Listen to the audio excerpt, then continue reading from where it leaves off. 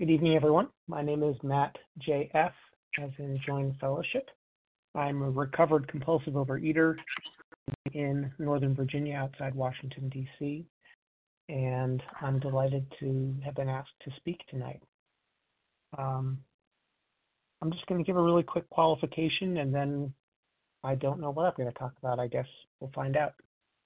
I do qualify for this meeting.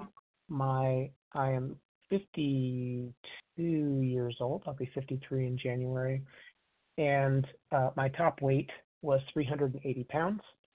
I'm 5'8", so that's too much to be considered remotely healthy.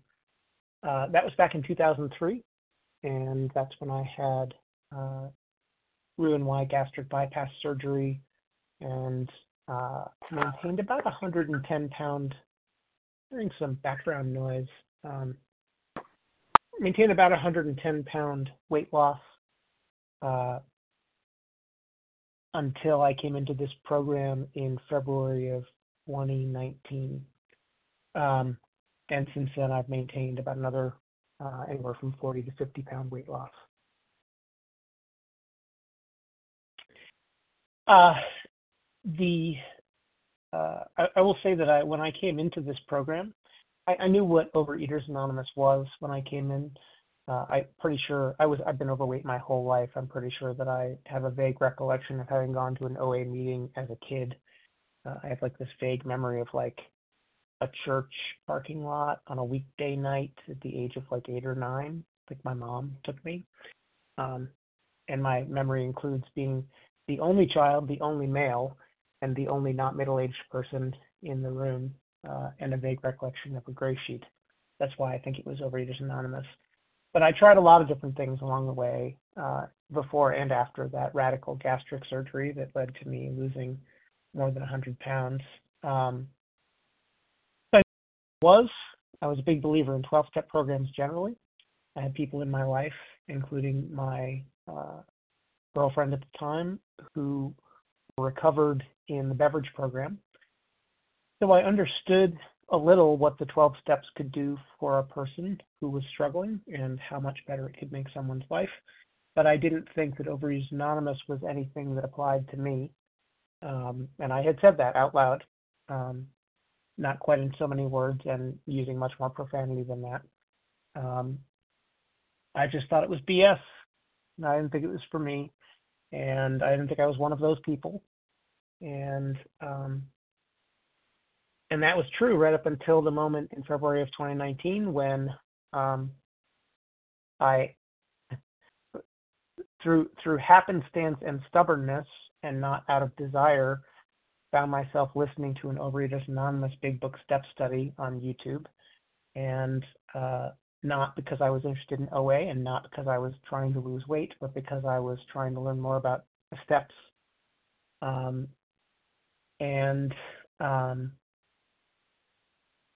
Heard the speaker say he had just finished telling a qualification story, which honestly, like, I didn't identify with. In fact, I found it so nauseating that I almost turned off the recording.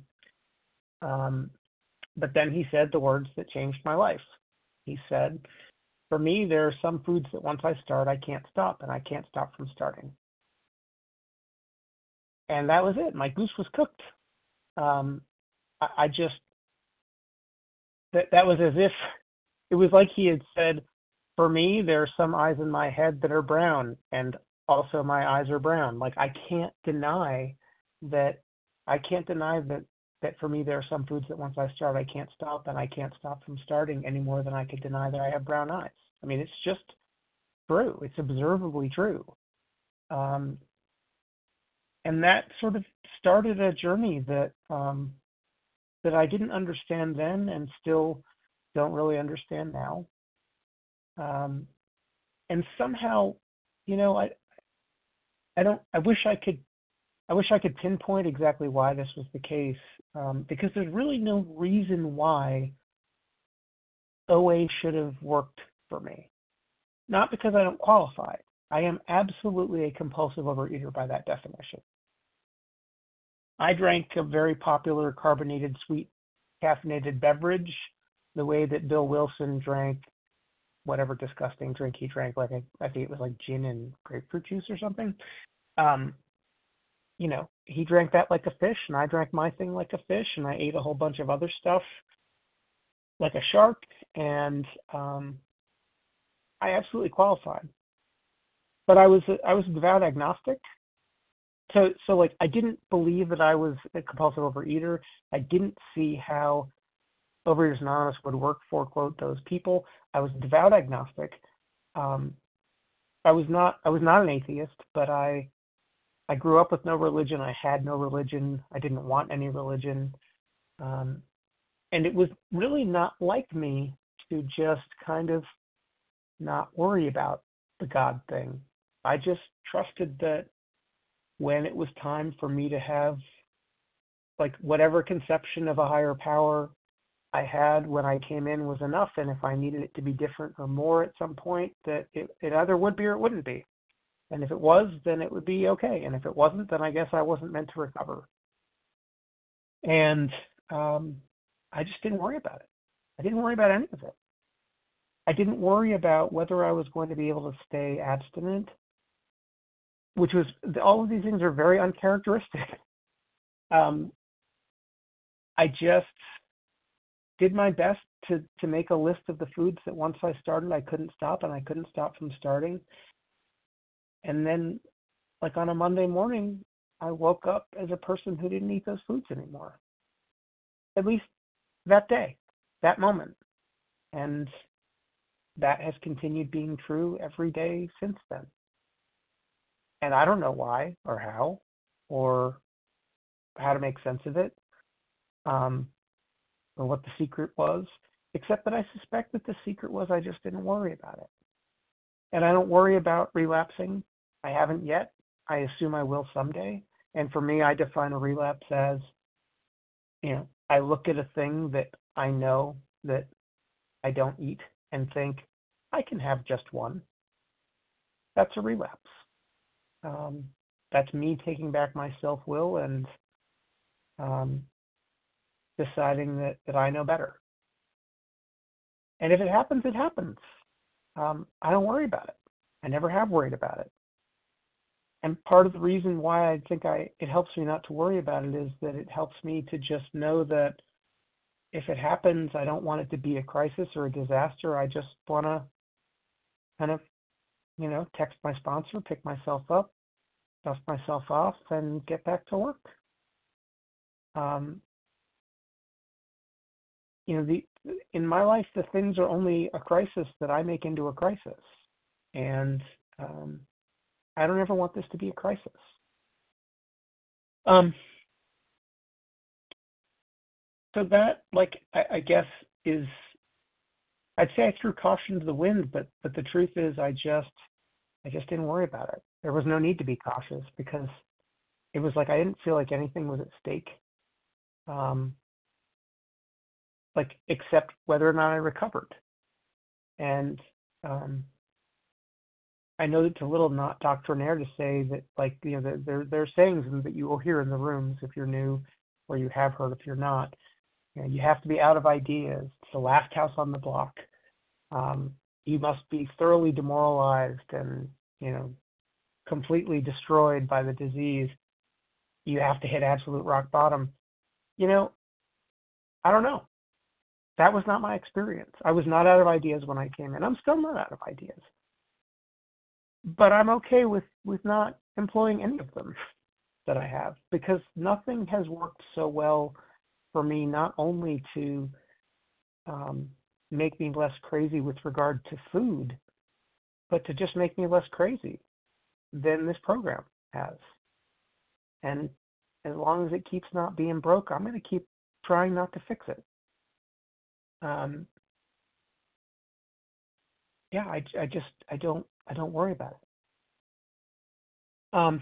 And so, another saying that you may have heard is that the newcomer is the most important person in the room, and I'm going to trust that there's at least one person who's new either to the program or to abstinence or to recovery or to some challenge that they're having on their journey right now, and just say, you know, don't worry about it. Or if you do worry about it because you can't help it, don't worry about that. You're not doing it wrong. You're just doing your best.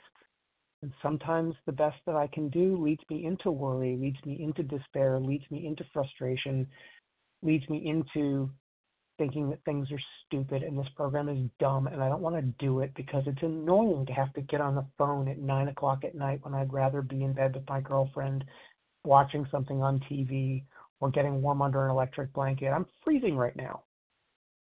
But what does that matter? That's what this, it's okay that I feel those things.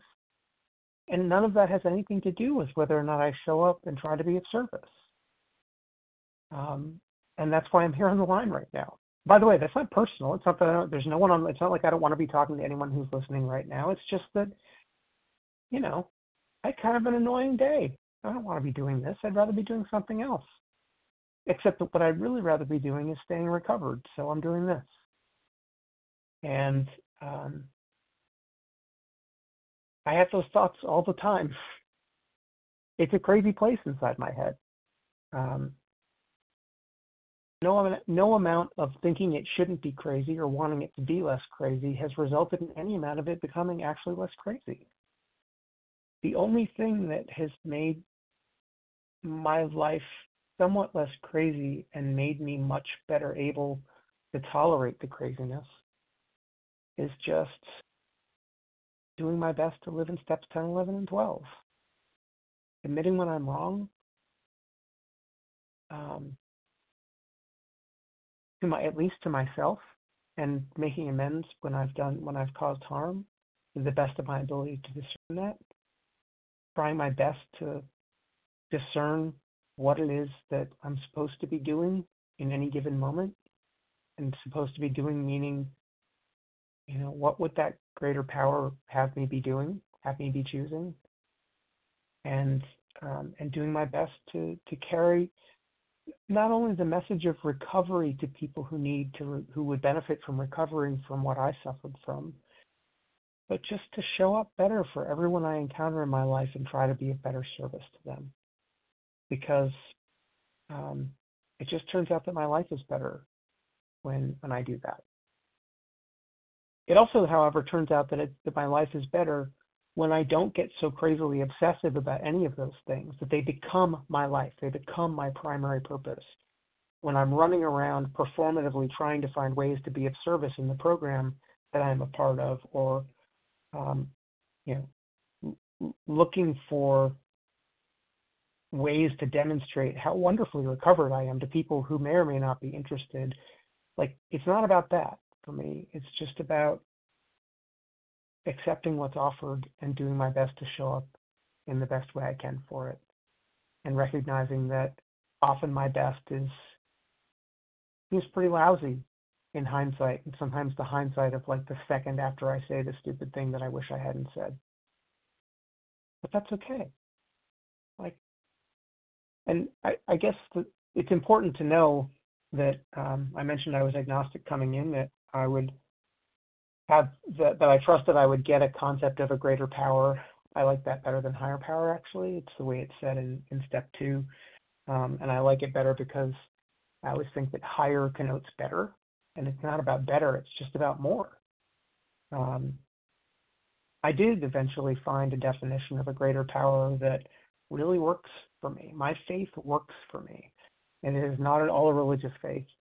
And I'm not trying to convince anyone that it's the right approach for them, but I can tell you that my approach is just that God, my greater power, is literally everything, including me. It's far too big for me to comprehend. Matt, it's far 5 too big minutes for me remaining. to even. Thank you. It's far too big for me to even comprehend what comprehending it would look like. So I try not to try. And I just trust that whatever happens is exactly what's supposed to have happened. And that doesn't mean that I don't do my best to try and discern how to show up and do a little better. but it does mean that I try, like I don't have to get so down on myself when I think that I should have done better than I did. I've never done anything less than my best at anything that I did, even the things that in hindsight looked absolutely terrible. Everything always seemed like the best idea at the time, including every time I ate too much of the thing that I can't eat anymore. I was always doing my best. It's just that as I've worked on my spiritual life, I think there might be someone unmuted again, please. As I've worked this program and learned what it is to live in the steps and live recovered, my ability to discern what I'm supposed to be doing in any given moment or what a better choice might be has gotten a little bit better over time.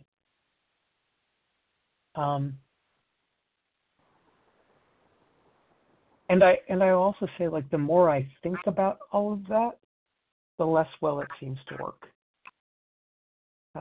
There's a speaker, not a program speaker, so I won't name them, who I heard speaking recently on a philosophical topic, who talked about